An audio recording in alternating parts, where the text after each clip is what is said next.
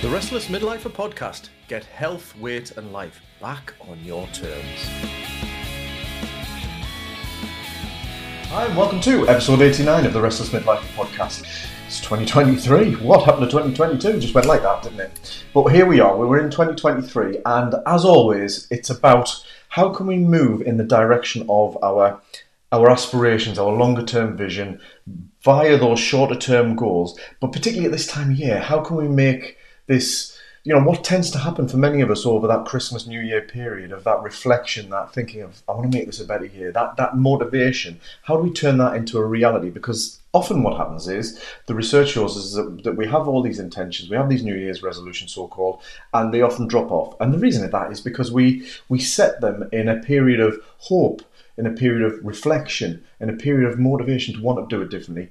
But life continues, doesn't it? 2023, life will continue. It will have its ups and its downs, and life will happen.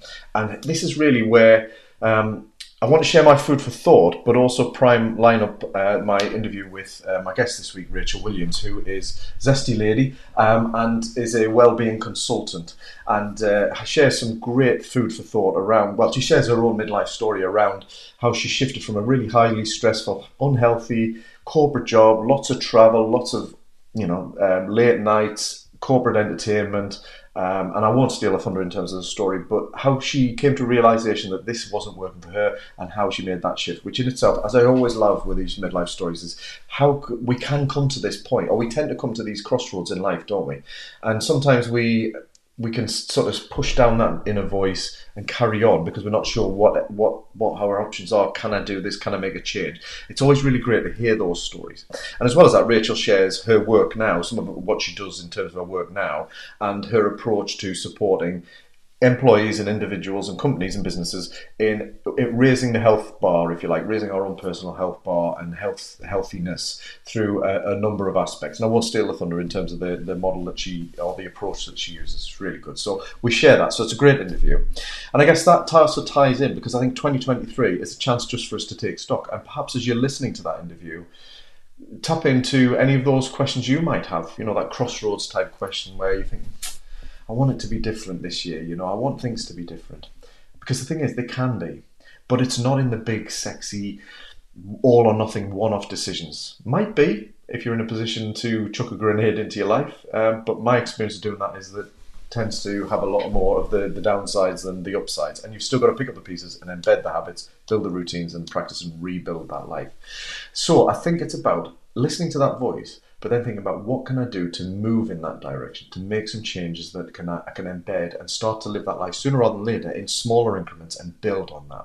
So think about that, and then also tap into listen into some of Rachel's thoughts on things like nutrition, movement, all of those things, and where can you make some changes or where can you pick up on some of the advice or thoughts there to make your own changes? Because that's really where I think we can make a real difference in 2023. You have those intentions, hopefully, those aspirations, those goals, and they might be the same ones from last year. But perhaps last year life happened and we never quite cracked that nut, or we never nailed it down and achieved that goal, or didn't get anywhere near it. And that's permission to be human, that's life.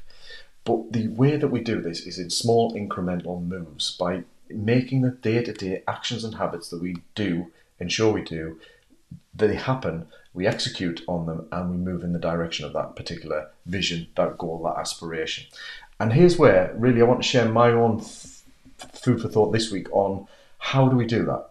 And I think one of the things that can undermine us significantly is the expectations we place not only on achieving the goal, but on the actions that we take, the expectations we place on ourselves to get it right, to do it well, to do it perfectly, to have that perfect day of eating and then the perfect day following, all that kind of thing, and to sit down and meditate and get it perfect. This is where I want to encourage you to stop thinking about quality. Forget quality. And this might be counter to a lot of the sort of what we hear in the world of development, business, the world of work, self-development, is to work on being excellent and doing things better and better. And I get that, and I buy into that in terms of working on building our excellence. But here's the thing. When we're trying to make change and we're embedding new habits, new things, there has to be, we have to get our heads around the expectation that it will be messy. We might not be very good at it. We might be rubbish at it.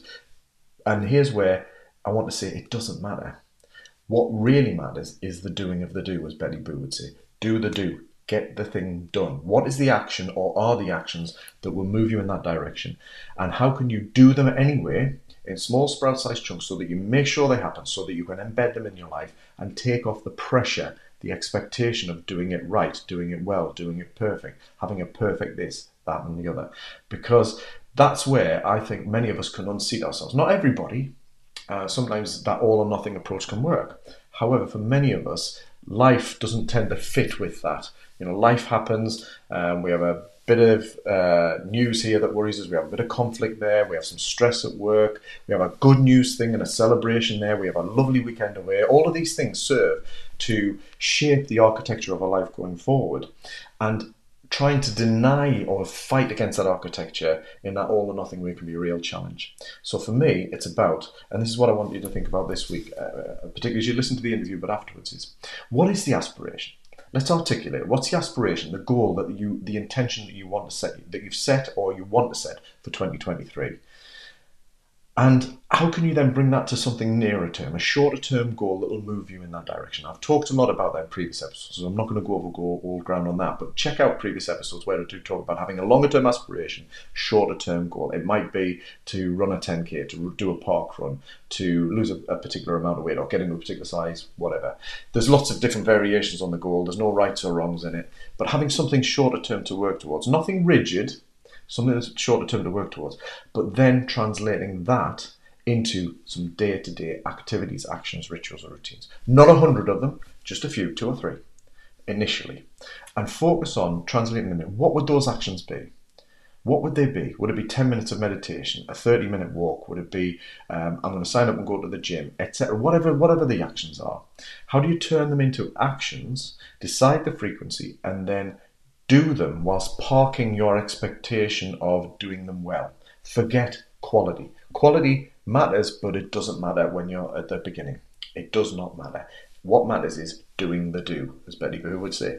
Do the do the sweat the sprouts, as I would say. Sweat those day-to-day actions and just make that your goal. So have the shorter term goal, but actually bring yourself down to the momentary day-to-day goal of just getting those habits sweated. And if you find that it's I want to eat healthy in a particular day, it's not about perfection.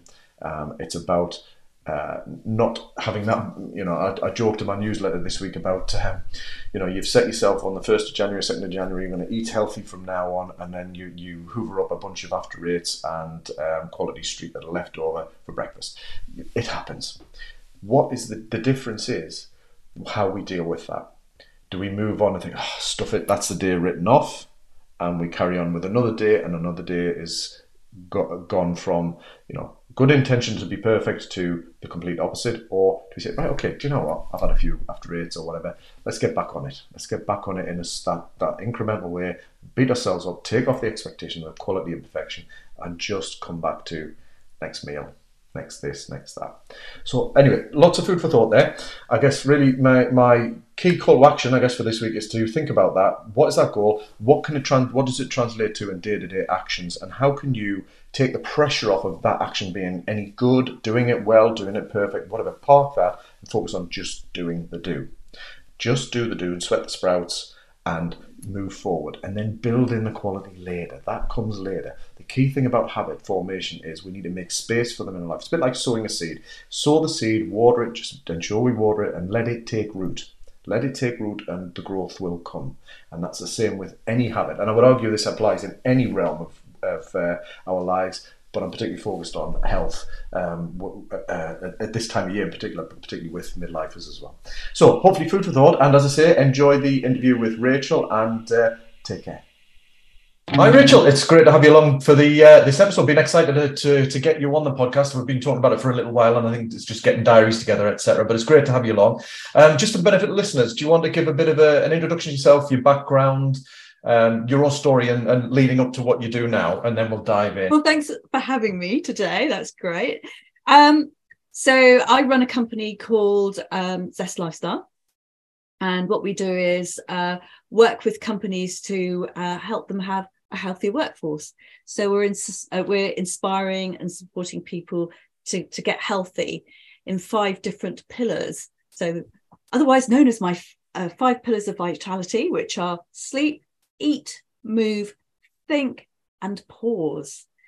And we do webinars, talks, workshops, health consultations, coaching, sleep clinics, all sorts of different things to help people's workforces become more healthy. Brilliant. Yeah. And to be honest, those headlines very much kind of resonate straight away with them. And we'll dig into that if we can in due course, because each one of them kind of strikes me as really, really important, obviously vitally important, but worth digging into. So what brought you to this kind of work? Tell us a bit about you and your background. Oh, gosh. Right. Well, I used to be very unhealthy up until about 20 years ago. 22 years ago. Time flies. So I used to work in the corporate world. I was working in events and marketing for the telecoms industry. I was working for a trade association. And I describe how my life was. It was rather jet set. So jet set lifestyles, traveling all over Europe, business class, staying in 5-star hotels, eating in Michelin star restaurants.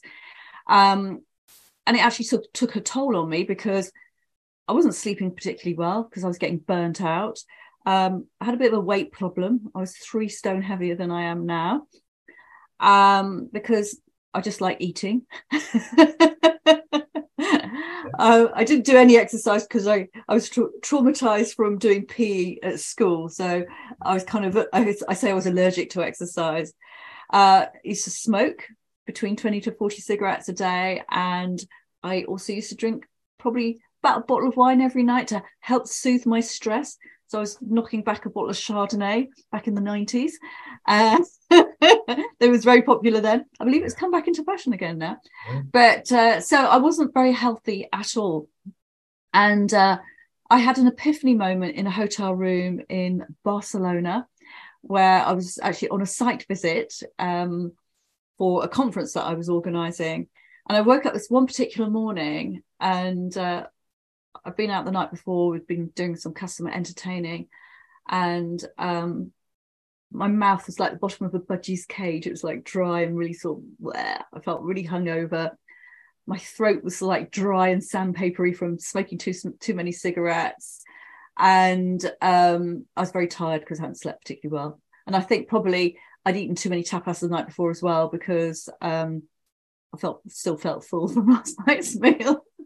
Anyway, I had to get up to go for a meeting, and on my way to the bathroom I caught my reflection in the mirror. I don't know what it was about this particular morning or this particular mirror or the shape of it that I just caught my reflection, and I looked at myself and I thought, you're not looking too healthy. So I was like pale, had big shadows under my eyes, and I was like sort of pinching all my sort of blubbery bits, and I thought, right, okay, we need to start to get healthy, because at that stage I was nearly 40, and I thought, do I want to be fit and 40 or do I want to be fat and 40? So that was kind of my motivation to get fit. And I've been on diets for years that haven't worked, which has kind of got me to be 3 stone heavier than I was, as well as eating too much good food. So I decided to eat healthily instead of diet, because I realized that diets didn't work after doing them for like 17 years or so. And so I followed a program for 30 days. It's amazing what changes you can make in 30 days. And this 30-day plan has stayed with me for the last 22 years because it worked. So I started to lose weight. I felt so much better, had more energy because I was eating healthier, but I wasn't kind of missing out on treats either. And then I had the motivation to join a gym, get myself a personal trainer. And that was a game changer. And that was a catalyst then for me to, about 2 or 3 years later, to actually think about starting a business related to health, teaching people exactly kind of how I got fit and healthy. So I trained as a personal trainer. I was actually inspired by my massage therapist, actually. She was another little catalyst in there. So I trained as a personal trainer, did nutrition. I've gone on to do what I call the mind stuff, like NLP and coaching and hypnotherapy. in the past 8 years, I've got into sleep, doing cognitive behavior therapy for insomnia. I've done Pilates. So all sorts of different things, which have kind of helped me build my business as it is today. So that's kind of my story. Wow, there's loads there. In a nutshell. I'm thinking, where do I start? Because I think there's such a lot. But it's for me, that's a fantastic story of how you can get to a place, living a particular lifestyle, and then it can take a couple of things, like you say, the catalysts and the epiphany moments, those kinds of things that can lead to some change, which I'm fascinated with. So before when we dig into that, you mentioned that the exercise thing and a PE trauma type thing. Now, I think I would, if you don't mind, if there's anything to share there, that would be great, because I think that that's actually something that probably many of us have had in one form or another. I was one of those kids that was never, I was never fit, athletic, going to be a footballer or whatever. And I still shudder sometimes when I think about PE. In fact, when you mentioned it, I kind of inwardly shuddered, because I don't even know what particular memory it brought back. It probably brought back a feeling rather than anything. Tell us a little bit, if that's okay. Well, I'm only 5'3", so I'm quite short, and making me try to do hurdles isn't such a good idea, because I just knock them over. or making me do long jump or high jump. It's a waste of time. So there was that, the sort of, banging into hurdles and sort of bruising your legs. And then being picked on sports day to throw the shot put. At that stage, I wasn't actually really overweight. And so there was a bit of a stigma associated with that. And then it's funny, I didn't like team games, so I wasn't into hockey or netball or lacrosse. So I just didn't enjoy those types of things. But what I did enjoy is things like swimming and tennis. But I wasn't encouraged to better myself. And I always felt that the PE teachers always had their favourites, the sort of the little sort of champions of the school or the county. Oh, and another thing that I was quite good at was cross-country running, because I'm a plodder. So I had the stamina. But then I used to be okay at doing, say, like the 1,500 metres, but I found that so boring, just running around a track. Plus our sports field was right next to a milk processing factory. So you had this horrible smell of like boiling milk. Right. And it used to make you feel so sick. So it's like, athletics, no way. But I used to enjoy tennis, because that wasn't anywhere near that sports field. Swimming, and cross-country running. But I wasn't kind of nurtured to really sort of do more with them. Yeah, wow. It's funny, isn't it? I mean, I think I'm like you. I'm probably not a big team. I was never a team sports person, but I was much better on my own, which is, I guess, although I was never a runner as a kid, it was something that I was drawn to later, because you could just do it on your own, Yes, exactly. And I quite like that. I always joke that I'm a bit of a loner, and my mates laugh at us, but I think there's an element of I like to get out and just not have to think about those kinds of things. Yeah. So, but you're right. I think it's those formative experiences, isn't it, that can kind of shape and then move through. They come with you through life and help shape your attitudes and your the way you act and whatever through life. So that's interesting, isn't it? Because you mentioned, but before I get to that, actually, because I wouldn't mind sort of the epiphany moment and the gym and the PT exploring that. But you mentioned about the diet side of things and realizing that it didn't work. What was it? What was that journey about in that particular angle as well? Because I think that's interesting and important to explore. Yeah, do you know what? I mean, there's so much conditioning that goes on when we're kids from our parents, and my mum was brought up during the war, so there was this whole thing about you don't waste anything, so you ate everything on your plate, so everything that was put in front of you ate. So that was lesson number 1 that you learn. And then lesson number 2, in the 60s and 70s, dieting came in. So my mother was obsessed with eating 1,000 calories a day. I mean, she didn't eat them, but she was always counting up her calories every day. So that was lesson number 2 that went into my head as part of my conditioning around food. And then I love food, and you know, I love to cook, I love to eat out, and I actually initially went into hospitality when I first started my career. And so I think those two things kind of just confused me, and I just didn't sort of get to grips with just eating sensibly. So I'd be sort of binging and then kind of trying to starve myself, which was actually no good at all. And then I was bullied, and I was told I was fat when I wasn't. I think it was just that as a female, I was developing probably a little bit faster than some of my peers, and so I was called fat. So that went into my head, the sort of little earworm. So that actually caused me to become almost bulimic. And so I actually abused my body with laxatives, which is like not a good thing to do, because I'd sort of like binge and then I'd purge my system. So it just like sent me, you know, crazy with, you know, just trying to get a grip on my weight, because one minute I'd be overweight, next minute I'd be, well, not so overweight. I wouldn't say I was skinny. I've never been skinny, but it wasn't really until the age of 37 that in the year 2000 that I thought, do you know what? Why am I listening to all this unconscious stuff in my head about who I should be, what I should be doing? Why don't I just do what I want to do? And I kind of worked out that, you know, all the diet books, you know, I did things like the cabbage diet, very pleasant to be around, or eating boiled eggs, eating apples, Weight Watchers. Weight Watchers actually encouraged me to have a Twix addiction. And I used to really bother with chocolate, and then it was like, oh, you can have a finger of Twix, it's only 3 points. And then I was like completely obsessed with having a finger of Twix every day. It had to be in the fridge at 2 o'clock. It used to come out of the fridge, and the toffee was all nice and hard, and the chocolate was all nice and cold. So it took me a while to get rid of that addiction. But once I got over that and decided that actually healthy eating is probably a better thing to do, then that was it. And do you remember sort of back in the 80s and 90s, we used to have book clubs? Yeah. So I got this free book, and it's called The Detox Diet by, I think it was called Jane Alexander. And it was all about healthy eating. It wasn't like sort of detoxing where you just live on juices or smoothies or whatever for days on end. And this was just eating proper food. And I was actually eating more food than I would be if I was dieting.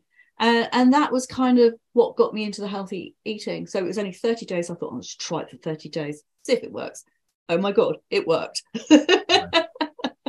Right. It's interesting. You know, you mentioned a few things there, and I think the diets became a thing. And yes. I mean, I was born in the 70s, so you know, it started to become very in vogue around about then and onwards. But you mentioned laxatives as well, and I remember, you know, I was in that teen years. It never affected me, but certainly people I knew, particularly my then girlfriend, first wife, you know, there was very much around using that, you know, the circle that they were in as just not, you know, that's what you did, you know, just to I don't know, to lighten so you could go for your weigh-in at whatever group, and you know, naivety, you didn't realize, etc. But when you look at it, and things like you mentioned nearly bulimic, and I think this is interesting because we've got eating disorders, which, you know, they can be categorized for certain people, but there's also disordered eating, which probably affects a lot more of us, you know, and, you know, I've certainly experienced that. And I think it's that we fall in that chaotic style of living and eating and whatever to achieve this perception, or what, you know, based on the bullying you mentioned, things like that. I think that's such a common thing, and this is something I'm interested in, because I'll be interested in just digging a little bit into what worked around that 30 days. But for me, I think this is a lot of what I've had to unravel in my own work, but also with clients, is around our relationships with ourselves, but also in relation to food and how we view ourselves around food and alcohol, because that ties in as well. There's guilt, there's shame, there's should I, could I, what I, you know, that kind of stuff. And there's a lot of it is about unraveling that and trying to unpick it. Yes. You know? So what was it? It sounds like obviously that 30 days was really formative or instrumental in the change. But anything that you particularly pick out that just clicked with you or helped? That instead of like buying low calorie or diet ready meals that you just sort of stab and stick in the microwave, that it was like, just cook proper food. Eat proper chicken with some vegetables. Yes, it's going to be a bigger portion, but actually, do you know what? It's going to do you far more good. It's going to give you the nutrients you need. So I think I was nutrient deficient, right, because I wasn't eating properly. And just trusting that this thing was just for 30 days. And also understanding things like, actually, do you know what? Things like cheese aren't bad for you. It's just having the right portion size. Or making them a part of your meal instead of snacking on, chunks of cheddar because you think it's good. But I'm the person that doesn't snack. And where I used to be an emotional eater, it was just eating properly and understanding that this is what my body needs is, as I say, it was a game changer, because I didn't feel hungry. I lost my cravings for things like, I guess, sugary things that, yes, I could have them if I wanted to have them as a treat once a week, but it wasn't kind of like having that treat every day, that finger of Twix every day that I had to have. To me, that was just a sort of a necessary addiction rather than being a treat. It wasn't something that I enjoyed. That was something I did it every day instead of doing it, like on a Saturday or a Sunday or whatever. So I think it's just like this thing was just something I just followed. It was the meal plans. You just picked all these sort of different things and planned your food, and that was it, really. I just found it so easy and a lot less complicated than doing a diet. Yeah. You mentioned there about like real food and it satisfying the physical needs. I also think because we eat, food is more than just the physical nutrient part of it. There's the emotional and the social, and that real food side. When you cook something decent, I've done it myself. When sometimes you think, oh, sort of, we'll get a takeaway, and you think, but if on the days we kind of go, no, let's actually make something. We've commented a number of times like, this is so much better than, and it's because it satisfies in terms of the health and the nutrient side, but it's tasty, it's natural, there's a lot more to it, isn't there? There's the emotional side and lots that go into that, and I think that's really important, because it is that getting past the constantly monitoring what we're eating in terms of, is this right? Am I doing it right? But and I've got 2 points, so I must use it for chocolate or I must use it for this. Yeah. It kind of really resonates, and it's an interesting thing about how we come to break those little cycles or addictions, as you call them. I think really challenging. So that 30 days obviously was instrumental, and it led you on. It seemed to be the snowball. I like the idea as well that you were saying that you saw it as it's only 30 days, which is I like the idea of chunking the journey down. I can do this for a week, I can do this for this. Obviously not to the extent where you're stretching yourself so that when you come to the end you snap back, but you're breaking the journey down, aren't you? Yeah. So after that, you said you got a personal trainer and what have you. What was that, the kind of a build up from the seeing yourself and the results that you got within the 30 days and the shift? Yeah. What made you? Well, it was quite funny. My husband at the time was a chef, and he got a job for the local sort of squash and rackets club. So as a result of him becoming employed by them, I could get a cheap gym membership, and he was going to be working evenings and weekends. So I thought, well, do you know what? If he's there, I might as well go there and try and negotiate the gym. Okay. I did try to do it by myself, but you kind of, there's me sort of feeling a bit dumpy, and my big t-shirt, my leggings, and there's all these sort of snooty women in their lycra. And I thought, well, I have a go on the treadmill, and sort of put it on and then did it far too fast and literally skidded off the end. It was a bit of a Bridget Jones moment.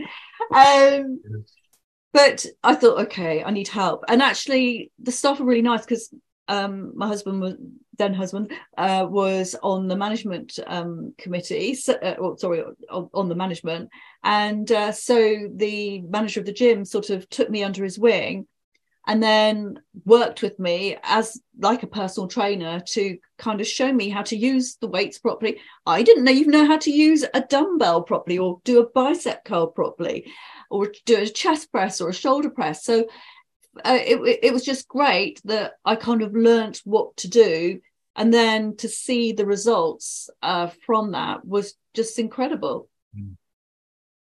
Brilliant. And you mentioned about the dumbbells and the weights, and I think that's an important one, because one of the things I've covered a couple of times on the podcast in the past, and it's been something that's been mentioned when I've been talking to clients, etc., is but particularly the resistance training and benefits for midlifers, kind of thing, but particularly women as well, which is something that perhaps perception-wise, and I think potentially which maybe arose from the 80s in particular, that it's all cardio and it's all got to be that kind of thing, Yeah. Burn, baby, burn type. Yeah, exactly. And well, actually, my new husband number 2, and myself, we've actually just got a personal trainer. We've had him for about 7 weeks, and because we just needed a nudge in our fitness, and it's incredible the difference it makes when you either get pushed or you push yourself. And I actually posted some stuff on my personal Instagram account today of me actually working out at Zesty Lady, because I kind of feel proud of myself, because I'm 59, I'll be 60 in less than a year, well, 11 months, and I feel proud that I've got muscles on my back that show that I'm just feeling stronger every day from actually just pushing myself. And yeah, resistance training is key, but also using doing balance training as well, flexibility, because as we get older, I look upon all this as being like an investment in my future, that if I can minimize the risk of having falls and having strong bones, then it's kind of, I've done something to help myself.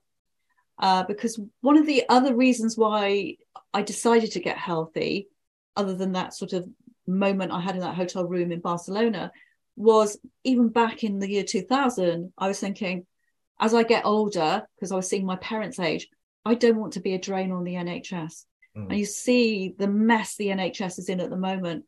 So it's my responsibility to keep as healthy as possible. I can't control anything genetic that's kind of stored up inside me, but if I can do everything possible to make sure I'm sleeping properly, make sure I'm exercising, make sure I'm exercising in the right way, I'm eating the right foods 80% of the time, but I'm still having fun by eating what I want 20% of the time, I'm regulating my alcohol, I'm looking after my stress levels, and I'm also taking time out to rest as well, which is basically the 5 pillars. So I feel responsible to myself, but also responsible to my clients to show this is the way you can live your life. It's not hardcore. You don't have to run marathons or anything like that, but actually just kind of looking after your body is so important.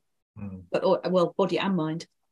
Yeah, and I think that sounds like a really strong sort of motivator for you, a strong why, which I think is a big part of this. For me, for the midlifer, it's about the midlife and beyond. It's about the investment. I like the way you said that, the investment. Simon Ward, who's been a guest on here earlier in the earlier episodes, he's a triathlon coach and a high performance coach. He talks about paying into your physical pension. And I think it's one of the few pensions probably the only pension, for want of a better label, that I know of, that you pay into, and actually while you're paying in, you're getting a return on it anyway, Yes, absolutely.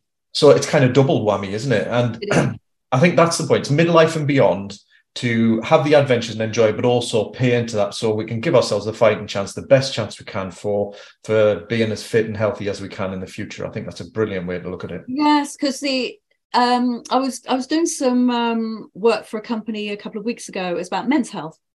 And on average, men, their life expectancy is 80. But from the age of about 63, they'll start to have health problems. So what can you do to make sure that you don't have 17 years of ill health on average? Yeah. Depart this planet. Yeah, because it's not just lifespan, but it's health span, which is not my phrase. That's a phrase I picked. I think it's Peter Attia, Dr. Peter Attia, he's big into this, and he talks about exactly that. And it's like, when's the best time to plant a tree? Well, 20 years ago, but when's the next best time is now. Whatever age you're at, what can you do now? And you said it's not hardcore, and I think that's really important, because the old program and condition of it's no pain, no gain, burn baby, but whatever these things are, you have to be 1,000 calories and all of this. It's actually not true. Let's try and take that pressure off and focus on the foundational and the basics. And if I can get into that very shortly, but the one thing I just wanted to kind of touch on was your journey with alcohol. You mentioned the Chardonnay and now moderation. Is there anything worth exploring there just from that? Because that is something that I find, I've had my own challenges with it, but also it does come up with busy, stressed out midlifers who are just looking to reclaim a bit of health, That's right. Well, it's kind of the behavioral side of stress that we use alcohol and food as a sort of to help us when we're feeling emotional, we're feeling stress. So I'm feeling stressed, so I am going to have some more chocolate, or I'm feeling stressed in the evening because I have a really stressful day at work, so I'm going to have a glass of wine, which is going to help sort of calm me down and make me feel good. Actually, you're just really kind of numbing the senses, as it were. Some people say, well, before I know I've drunk a bottle of wine, which is exactly what I used to be like. So it's like, well, what is the cause? Because all you're using food and alcohol for is like a sticking plaster for the stress. That's the effect. So it's like, well, what is the cause of the stress? So we're never ever going to get rid of stress. We all know that. We need it in our body for survival, and positive stress is good. But it's like, how can you change the way you feel? What's got to happen for you to feel feel better? And, for me, it was getting fitter and healthier, because I was sort of, as I mentioned before, I was heading for burnout. And eventually it was for me to change my job. And this is how I kind of ended up doing what I'm doing. Because I was thinking, well, shall I start my own event business and just become a freelancer and just pick and choose the jobs that I wanted? But actually doing the health thing was just the right decision for me. So it's find out what is the cause and what can you do about it. Drink isn't the answer. And then the other thing is, people don't realize how much they drink. They don't understand how many units of alcohol there are and things.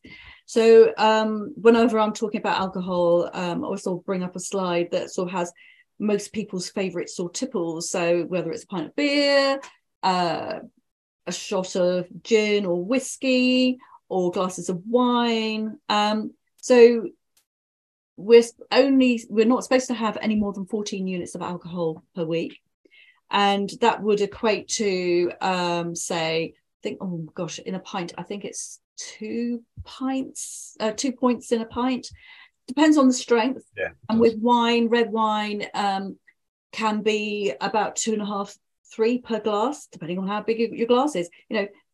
Wine glasses can be big. They're big for a reason, because you're only supposed to put a little bit in, and you're supposed to be able to smell the bouquet from the wine. They're not supposed to be like filled right up to the top, because you could get like two glasses of wine out of a bottle, with some of these. But it's having, drinking it properly and enjoying it. That's my thing with wine, that I can't just drink it and just knock it back how I used to. So it's thinking about, okay, if you want to have a drink, then a shot of gin's okay, a single shot. So get a little measure, a jigger. You can get more that famous online store called Amazon. And so then if you are kind of measuring your tipples, then you know exactly how much you've had. So, for example, 14 units for a bottle of wine for wine per week is just over a bottle of wine, and some people can get through that in an evening. So I would say stick to gin, but then you've got the tonic as well. But for me, I very rarely drink during the week. and then I'll have some at weekends. But it's not binge drinking, because binge drinking is, you just don't want to overload your liver. Your liver is a wonderful organ. It does over 500 different functions. It's like, don't abuse it. Yeah, and it's one of those where you mentioned there about what's the cause and what can we do about it. And I think for many there's the initial stress management that it becomes that just habitual resort, but there's also other stories that we're also bringing back because of the pressure we're under, the story. So it's kind of trying to unravel that, but then practically speaking, what can we do? And so that could be, there's a whole range of things. It might be abstinence for some, it might be changing the job, or a bit of all of the above, but it could be just, right, I do, like, for me, I'm not at the point where I want to sort of pack in drinking, but I do know that it can be, at times, if I'm not careful, it can become habitual and the default again. So it's, how do I manage that? Because I enjoy a beer, I love a red wine, but I've realized that that's like probably one of those things that I can too easily drink too much of it, whereas a beer, I can kind of somehow subconsciously manage how much I'm actually drinking. Do you know what I mean? A bottle or something like that is fine. So I think it's kind of finding your way, your thing, but also knowing the trade-offs you're making, because sleep is something obviously we've talked about, and you mentioned about the sleep and the CBT side of it. Obviously, alcohol just knacks that up. Let's face it. That's a technical term, but it knacks it up, doesn't it? Yeah. It doesn't. So you're making decisions to trade off. And I think part of this is to kind of consciously accept that you're doing that, if you are going to do it, to own it in that sense. And I think that's really helped me, particularly over the last few years, to kind of just go, okay, well, yeah, if I want a beer, but I know what the trade-offs are going to be. So, am I comfortable with that? Okay, well, I do want to do the CrossFit and have the energy for that. So you kind of have a bit of a workaround for that to come to it. Now, for some, that might be, look, I just can't do it because I can't manage it, and it's just non-negotiable type of thing, So yeah, I think it's really important to acknowledge that. Just on sleep, then, you meant, because we're talking about some of the pillars. I don't know if we'll get through them all today, but sleep's obviously very close to my heart, and it's it's an issue with clients and how to get it better. What's your approach to that? Any particular tips? And you mentioned insomnia and CBT. Now, that's obviously a very specialist area, and insomnia is a condition that needs professional support in that sense. The basic tips aren't going to solve the underlying problem for insomnia. So give us some thoughts on that, on sleep and insomnia. Yeah, well, midlifer females obviously are going to go through menopause, and that's a massive thing that will screw up your sleep. And that's really how I got into sleep, because suddenly I wasn't sleeping because I was suffering from night sweats and palpitations in the middle of the night. So I just got tired, more and more tired, and I just couldn't get a handle on it. So number one for me was to seek help with trying to get the symptoms under control. But then I guess I didn't know all the things that I know now about sort of making sure you get a good night's sleep. Bedtimes were all over the place, and but also I kind of trained, my brain was almost unconsciously trained to think, if I wake up in the night, oh no, I've woken up in the night, I'm never going to get back to sleep again now. So you're like talking yourself into not sleeping. And actually, when I was going through my periods of not sleeping, I just read loads of books on sleep because I was fascinated by it, and really like bored myself to death. But actually, no, I found it absolutely fascinating. I just read book after book on sleep. But the main thing, and it is all about discipline, is it's making sure you have a good bedtime routine. I cannot stress that enough. And for people who are suffering from insomnia, it is finding that sweet spot with your sleep. It's like, give yourself an 8-hour window. And this is what Professor Matthew Walker from the book who wrote Why We Sleep, and I've seen him speak at a lecture as well. And it's like, have that 8-hour window, go to bed at the same time every night, wake up at the same time every morning, even at weekends, because our brains don't understand weekends. And our brains love routine. They're quite boring, and it's just make sure you do it. Make sure you wind down before you go to bed at night. don't go from watching some thriller on TV and then or watching the news and then expecting to fall asleep. It's not going to happen. So it is that whole discipline. So people go, oh well, I might, if I buy this really expensive pillow spray, that's going to help me sleep. No, well, it might be a placebo effect, but actually it's the routine that's really important. And then how you shape your day is obviously going to affect how you sleep. And I used to sort of wake up in the morning and I used to do a little bit of meditation. I used to write in a journal. I used to read a bit, sort of just kind of, what can I learn today type of stuff. And then I got into running as well at this time. I thought, well, okay, let's just try a 5-10 minute run. And I got into my running. And and not drinking like loads of wine before I go to bed, that's not going to help. So it's before you try anything, you seek maybe professional help yourself, or maybe you need somebody like a coach to tell you exactly what you need to do. It's a bit like having a personal trainer for sleep. Yeah. So it kind of work out what you need, but actually you can help yourself by having this strict bedtime routine, relaxing before bedtime. What is it that you're doing during the day that could screw your sleep up? But there are other things that can help. And one of the things that I always get asked at when I'm doing webinars, I get asked is, what do I think of weighted blankets? And it's like, I don't know. I thought they were a bit of a gimmick. However, I bought one a few weeks ago and I love it because it helps kind of relax you. I find that I'm getting a better quality sleep from it.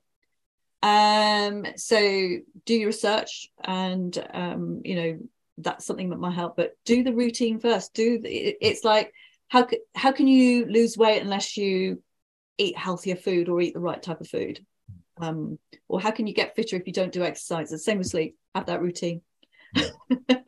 No, I think I love everything you say there, and I think it struck me that sometimes it's not my phrase, and I'm going to convert it for dollars to pounds, but sometimes we step over pounds to pick up the pennies. We focus on the little changes, and I'm big into sprout sweating. Makes the small but significant changes, but sometimes some sprouts have more clout, as I call it. There are some things that we kind of just almost ignore or choose to avoid in favor of buying this or using that. Yeah.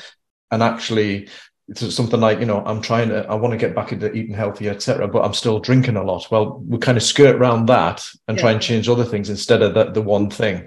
Yeah. And I think that's particularly true with the sleep thing. You're right. It's the basics. And I love that. Matt Walker's, I love his stuff. He's got a great podcast out at the moment, the Matt Walker podcast, funny enough, which is really good because he's chunked down a lot of his sleep stuff over a good number of episodes. And it's lovely to refresh on it as well.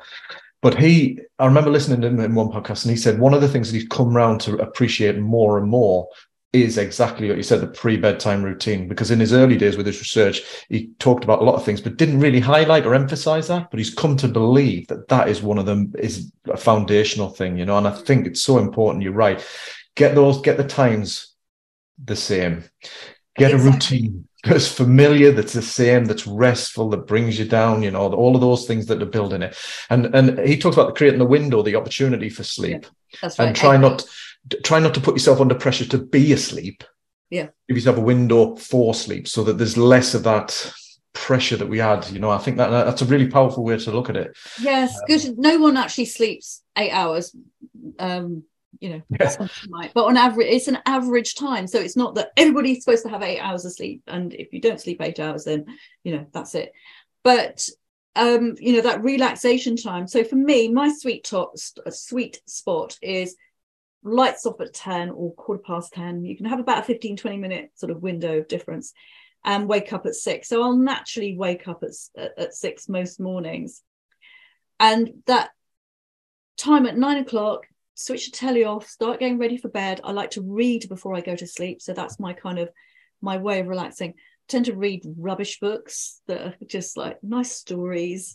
Send me off, and then that's kind of it. That is my hour of restfulness. And if I do watch kind of thriller type stuff, I'll tend to watch it earlier on in the evening because my brain needs time to sort of forget about what I've just seen. And so maybe that's from kind of 7 till 8 I'll do that, and then 8 till 9 it'll be nice stuff. Yeah, no, I totally get that, and I think this is important as well for a lot of people that I've worked with and worked with over the years. Is, to be fair, is the workloads, the shifts they work, this kind of thing. It's very difficult to get this nailed. But one of the things I've found is to take the principles, say for a shift worker, take the principles and apply them to, you might be a night shift, but still repeat your I call it the pre-Z time routine. What you do, still mimic the same thing. So you might be working a night shift or a late shift and coming into bed. So some of the challenges I've had are people sort of working from home on a night shift, and the commute is from one bedroom to another. Do you know what I mean? And so we build in the same routine that they would on a normal day. So it's not perfect, but it's just trying to help with the routine, because we are routine habitual creatures. Yeah. So I love that. And we've talked around, I mean, in terms of the pillars there, I'm conscious of time here, but we talked around the pillars probably in roundabout sort of ways. But this to me makes total sense. So you've got the eat side of the eat pillar, which is, I guess, what we've talked about, getting the more natural foods, trying to get away from the all or nothing kind of famine side of things. The move, sleep. What was it? There was pause in there. What was the fifth one again? Think. Yeah. So that's all about managing your stress, mental health. Right. So go on, give us a few headlines on that, because that again, that's a really important area to tie in a whole lot of them as well. I wanted, when I sort of came up with these, I wanted sort of snappy names for each of them, and I used to sort of say, have more resilience. But think for me is the way you think and feel is what drives your actions, what drives your behavior. So if you can change the way you think and feel, then that's obviously going to change that behavior or those actions. And in my own experience of the way that I've changed over the years, that it's amazing how powerful that is. That if you can pause, so we can bring in pause into this one, pause, and then think about, how do I want to change? Because you can change, but you've got to kind of think about what you're going to do, how you're going to do it, what your big why is. And I think that's the big thing, is why are you doing this? Because if you haven't got that why, that's that foundation brick that sort of holds everything together, really, isn't it? Yeah, that's a really there's loads there. There's a really important point, and I think think and pause in particular are good bedfellows, because this is something that I've realised even recently in the last year or so. But I think for a lot of us, there's so much out there that we can be constantly having input, into the brain. I go for a run, I put music on, or an audio book, or I'm listening to a podcast, or I'm doing a puzzle on the whatever. There's so much time for input. So I often kind of think sometimes you do have to pause the inputs and just pause yourself to allow yourself to work out, what do I think in the first place? Because, we don't often give ourselves a chance to process the stuff we're taking in. And then when you kind of start to work out what you think, what you're saying there is, then we can start to shift and make the changes as well, by the sounds of that, that changes to thinking. So I love that. So those two seem to be really powerful. So in terms of pause, what are some approaches to that, and how can we build that into life and our day? Yes, well, the pause pillar is quite an interesting one, because at the beginning of the year, I wanted to have rest as my fifth pillar, because I thought, I need another pillar, because there were things that weren't fitting just in the think side of things. And I've been reading a lot about rest, and then I thought, well, there's more to it. And it wasn't actually until my father passed away in April, and I had to pause life for a moment, and I had this epiphany moment out of kind of this, the few weeks after he passed away, the sort of the grieving process.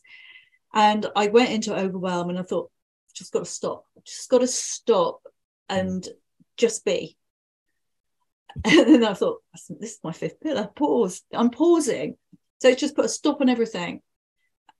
and then pause ended up sort of, I started thinking about pause and thinking, well, this is my time to reflect about him and our time together, growing up and, all sorts of things like that. It was a time for rest.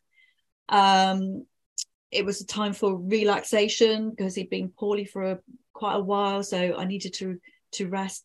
And then I suddenly thought, oh my God, these are like all the words that begin with RE. Recharge, re this, re that. And when I was pausing, I was actually coming up with all this stuff. Yeah. And I was thinking, oh my God, this is just absolutely amazing because, when we stop, these are the things that we need to be doing, or maybe we want to do, or should do. But it just opened up this whole thing. So for me, pause can be just pausing and stopping. You can do it for a few seconds. You could do like some breathing techniques, or you could do it for a few minutes. You could do it for a few hours. Maybe it's a few days or a few weeks. Maybe it's something that you've got to pause. Like maybe pausing sugar for 30 days. I was speaking with a client a few months ago, and she goes, oh, I don't want to have to give up all this stuff. I said, you just put it on pause. That's all you've done. You just put it on pause for a few weeks and then see how it goes. And then it could be bigger things like pausing a relationship. So I paused a relationship 5.5 years ago and then decided that relationship wasn't working. So got divorced and met the man that I'm married to now. So, sometimes it is big things that you have to pause. So, yeah, that's pause.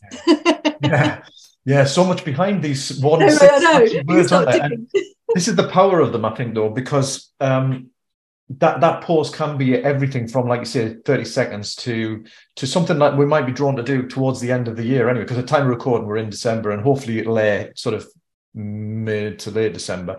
But it is a natural time, I think, where we kind of, not for everybody, because it depends on what you're doing work-wise and where you're at in life, but it's often a time to reflect and to find that pause time. And for me, it's how do you make that as quality pausing as possible? And you don't just fill it with more stuff, whether fill it with alcohol or food or distraction. It's actually the quality of the pause, giving yourself that space. Yeah. I think there's something really powerful in that, and it's something I've just introduced myself. You mentioned getting up on the morning, etc. One of the things I've just started doing is just when I get up, is just sitting with a nurse and a cup of coffee, and not putting pressure on to do anything, but just pausing and seeing what floats up. And it's been amazing what surfaces in my thinking that shapes potentially my actions in the day, but also it makes me think, hang on a minute, I'm focused on this. And actually, and you kind of shape and change, and you realize the direction you're going when you're busy isn't always the right direction. So that's the power of the pause, isn't it? So I love that. I love those foundations, actually. And I guess I'm conscious, obviously, we're coming up to time here, but there's been such a lot there. So thank you for sharing your story. And it's kind of weaved in. It makes total sense in relation to what you're working on now, because you're passionate about it. You've got that purpose. And also, these are key pillars that we can all carry in, particularly, I think, for midlife and beyond. And perhaps we haven't been the best that we could have been at some of those areas. But let's put away the guilt and the garbage we've learned and try to reshape it into those healthier approaches. So I love that. So any parting thoughts, and any, in terms of anybody who wants to pick up and get in touch with you, learn more about you, connect with you, etc., where's a good place? We'll put all of this in the show notes as well, by the way. So hopefully by the time this goes out, my new website will be up, zestlifestyle.com. You can find me on social media. I have to remember all my handles now. Well, you mentioned Zesty Lady, did you? I'm Zesty Lady. Well, you'll find. Well, that's my personal account. It's too late now, unless you want me to edit this. And then the professional account with all the health tips is at @zest_lifestyle. Otherwise, connect with me on LinkedIn. So it's Rachel Williams, but you might be able to find me under Zesty Lady as well. Okay. It was a name that kind of somebody came up with, and it's just stuck. Yeah. I like zest as well, because it just speaks to that zip and that spirit of whatever that we're, for me as a restless midlifer, it's rekindling that, getting that zest back. Yes, and it is all about energy. And you know what I'd say to people, do you know what, it's never ever too late to get fit and healthy. I mean, I only really started in my late 30s, and every sort of decade I kind of try to make each decade better. My sort of late 40s, early 50s, where I was sort of going through really bad symptoms with menopause, that was kind of like set me back a little bit, but I'm kind of back on track again now. And, you know, life is for living, and we're only on this planet for a short amount of time. So it's just like, go out and live your life. Yeah. Enjoy it. Couldn't finish the podcast in a better way. So thank you for your time, Rich. It's been mint. It's been great. You're so welcome. Yeah, it's been great to catch up and lovely to go to talk through those things. I think our listeners will get a lot from it. So as always, listeners, any thoughts, feedback, you can connect with Rachel direct, and the links will be in the show notes, but also you can drop me a line, dave@restlessmidlifer.com, for any feedback or thoughts or questions for Rachel as well. So thank you again, Rachel, for your time. It's been brilliant. And we'll catch you next week, listeners. Thank you. Thank you for listening. You'll find all show notes, links and resources mentioned at midlifereshape.com/podcast. And it would mean so much if you could spread the word to your fellow restless midlifers. Share the show and links, and if you aren't already, subscribe to the show in your podcast feed of choice. And one more thing. If you enjoy the show, it would be great if you could rate it by visiting midlifereshape.com/review. It would mean so much, and I may even give you a shout out in return. And a quick final thanks to production assistant Karen North of North VA, and for the music, which is called Silver Star by the awesome Logan Nicholson of Music for Makers at musicformakers.com. Take care for now, and don't forget, you really can reshape your midlife health and rekindle that spirit of adventure.